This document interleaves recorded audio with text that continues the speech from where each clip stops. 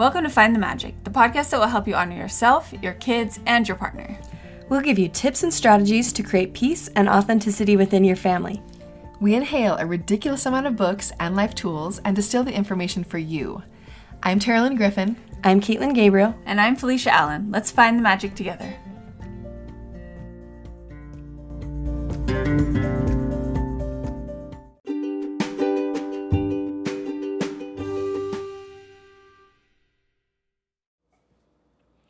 Hey everyone, it's Caitlin here. I'm so glad you could join us. And I'm going to be talking today about a question that we get asked so much. I think it would be within the top 5 most frequently asked questions that we receive. And that is, number 1, how do I help my child or toddler play more independently by themselves? And number 2, how do I help implement a successful quiet time with my toddler or child? We get those questions a lot. And I'm going to share 4 tips about how to have a successful quiet time. And this has come from trial and error on my part. Terralyn and Felicia both also do quiet times with their kids when they were littler. And obviously Felicia still has young kids, but I know Terralyn's have grown a little bit more, so she doesn't necessarily do it as much because they're in school and things like that. But I will say, so just a quick story about my history with quiet time. I knew as I was going to be transitioning my oldest child from naps to quiet time, I knew that I already wanted to do that. So that did help, but I will say it's been a little bit of a bumpy road, and I feel like I have a few tips that have really made quiet time super successful. Because I'll be honest, so when I first started, so my little guy stopped taking naps kind of early, stopped taking naps regularly. And so when I finally transitioned that he just really wasn't sleeping when I would put him in his crib during nap time, he was around 2.5, which might sound crazy to some of you. And so that was kind of hard because he was young. But when I first transitioned him, he was actually totally cool with it, because before he had just been playing in his crib. So then I changed it to okay, now you can just be in your room and we'll just play quietly. And he did great with that for a really long time. I think he was actually really excited that it was oh, cool. I get to play in my room instead of in my crib during this time. And that went well until we started to potty train. And when I started to potty train, I obviously who really knows what they're doing? But I didn't totally know what I was doing. And so during that time, he kind of got wind, he was able to get the hang of it that during quiet time, he could say he needed to go to the bathroom, and then I would come and help him. But then he started doing that a lot. And then when he kind of realized that, it was oh, I can come and go from quiet time. And then it turned into kind of this thing. So then he wouldn't really stay in one room. And then I feel he would just come to me a lot. He would be oh, but I need this. And he was so little.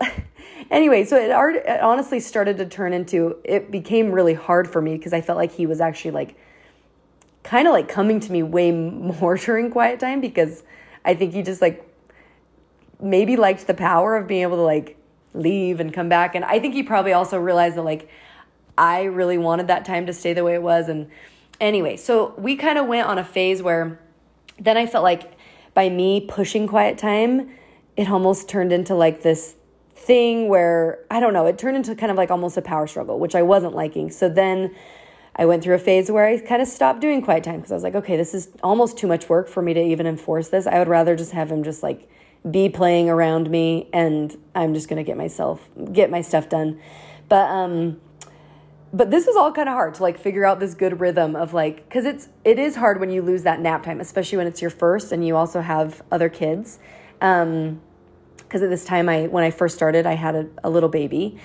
So I really mourned that loss of some solid regrouping time for me, to just kind of do some things that I really needed to do, or take a nap if I needed to. And so I mourned that loss of that time.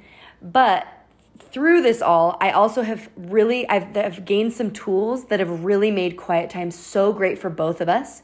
And so first of all, I think one of the best things that can be done with quiet time, to start off a good quiet time, is starting it with a really good mental approach to it, like with your kid, of saying like, hey, this is a really cool time, kind of like prepping them that this is a really great time that I actually don't call it quiet time anymore. I call it special Emmett time. That's the name of my oldest.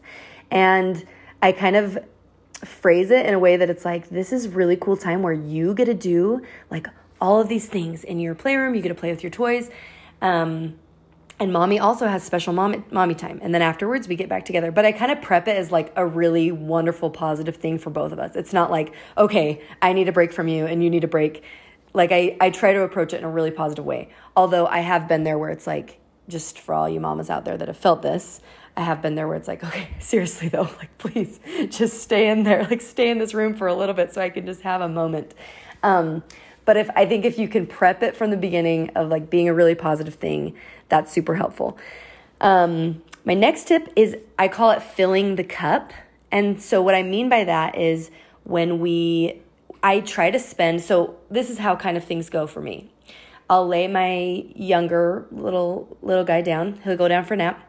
And then I take some solid time to be specifically with Emmett. And we do whether that's reading books, and we'll read a bunch. I'll let him pick whatever books he wants.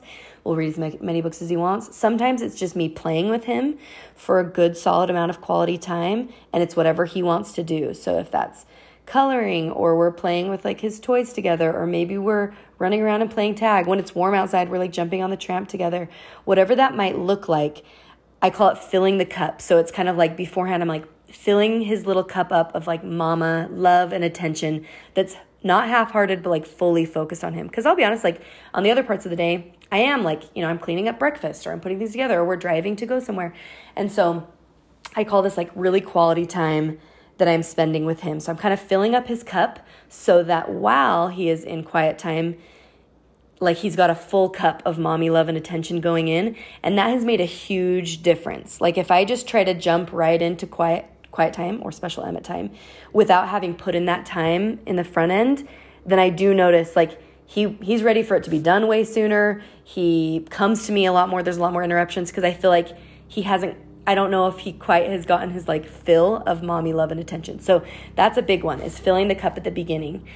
The next one that my friend Adrienne, shout out to Adrienne, she told me about a visual timer that she used with her little girl.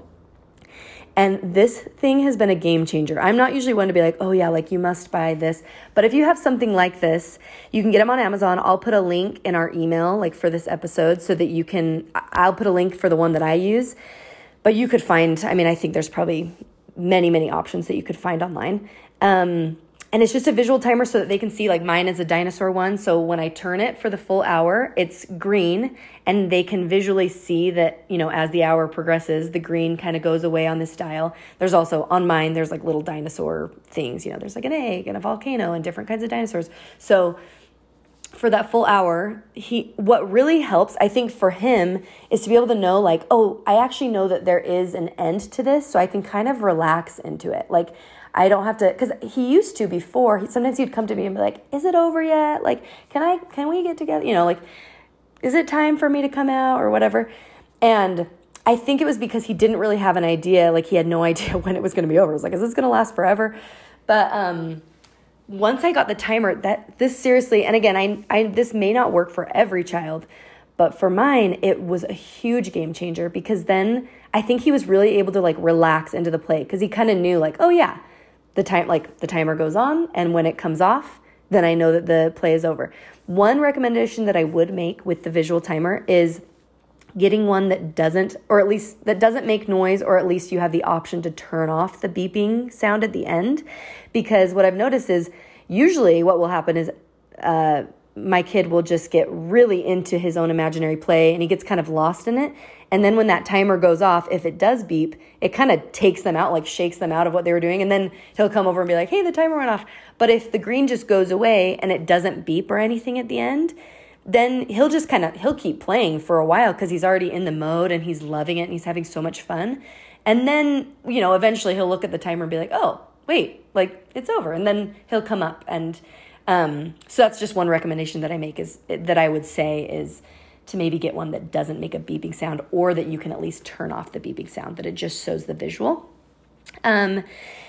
The next tool or tip that I will say is creating a rhythm or a habit so that your kid kind of knows what to expect. So with that, like, as I mentioned beforehand, it's like, we usually have lunch, then I lay my 2-year-old down, and then me and Emmett will, like I said, I'll kind of fill the cup. We'll do our playtime, our quality time, and then we do special Emmett time, and that will last. And then usually after special Emmett time, we have a snack. That's just like how it falls in the rhythm of our day, is there's like an afternoon snack. So it's kind of fun because then he knows afterwards, he kind of has something to look forward to, which leads me to my next tip, which is having something fun to look forward to after, which can be really fun because then it's like, oh yeah, like when I'm done with special Emmett time, then me and mommy have a snack together and we'll go throughout our day. And sometimes like after snack time, I'll even have, I don't do this every day, but it's something that you can do, is like, then I have a special activity that we do together. Like maybe I do like a little painting project with him, or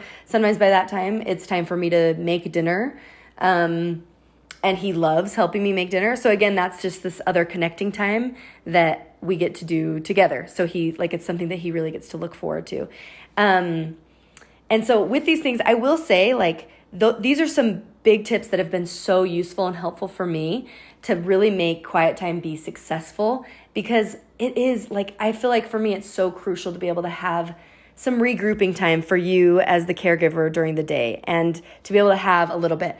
And something to maybe note is if you haven't done any sort of quiet time before, you probably won't want to start out with an hour. Maybe you start at 20 to 30 minutes. And so just so they kind of get into the swing of it, oh yeah, okay, maybe start with that as part of the rhythm of your day. Maybe you start smaller and then maybe you work up to bigger times. And I will also say, when it's a younger child, younger than 4, it might have to, it might look like less time than that you're kind of creating this space for this.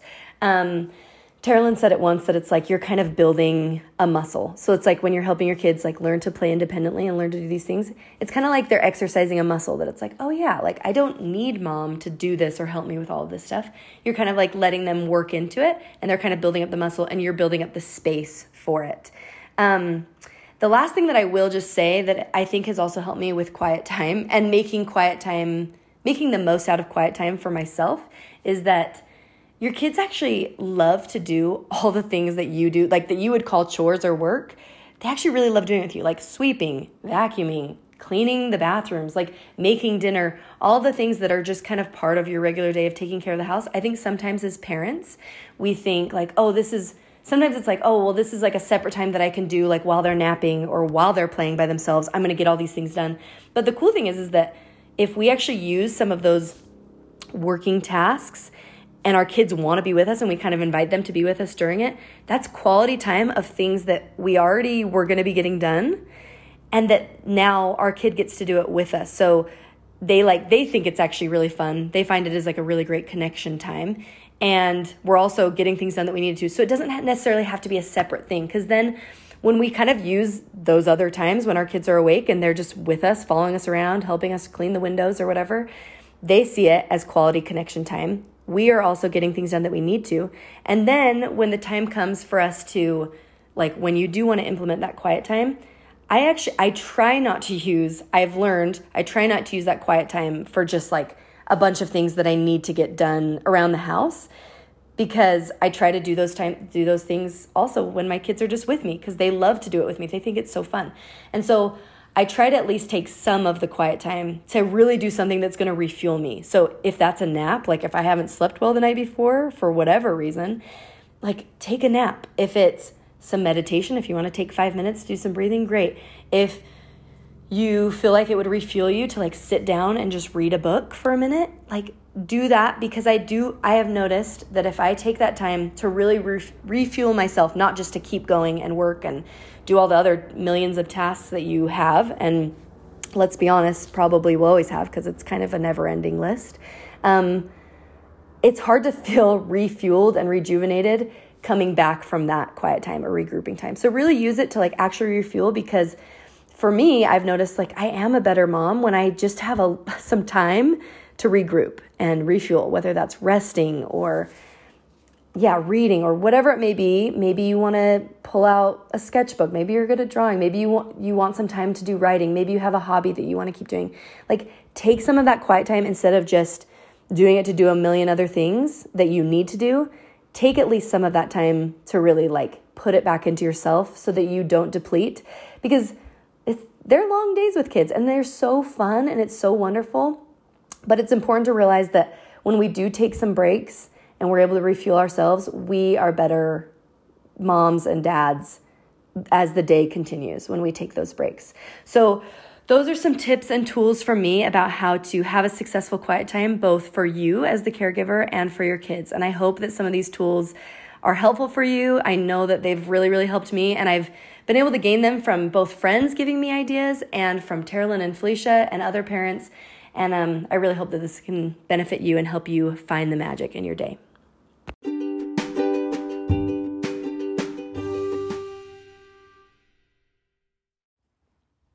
If you like what you heard today, please share this with a friend or loved one. This means so much to us, and it helps the podcast continue to grow. And if this podcast has meant something to you, there are 3 things that you can do right now that will help us immensely. The first is to subscribe or follow us. And you can do that by going to our page wherever you listen to podcasts. And then if you tap on the upper right-hand corner, there is usually a plus sign or a subscribe button. And just go ahead and tap that, and that will allow you to subscribe or follow us, which what this does is make sure that you never miss an episode, and it really helps us at Find the Magic.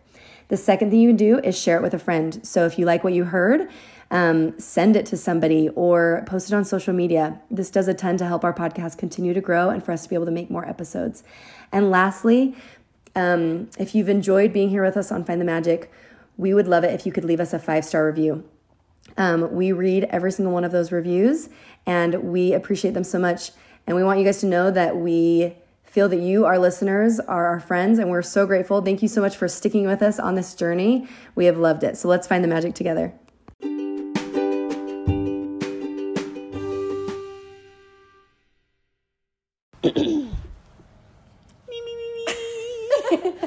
Brown cows.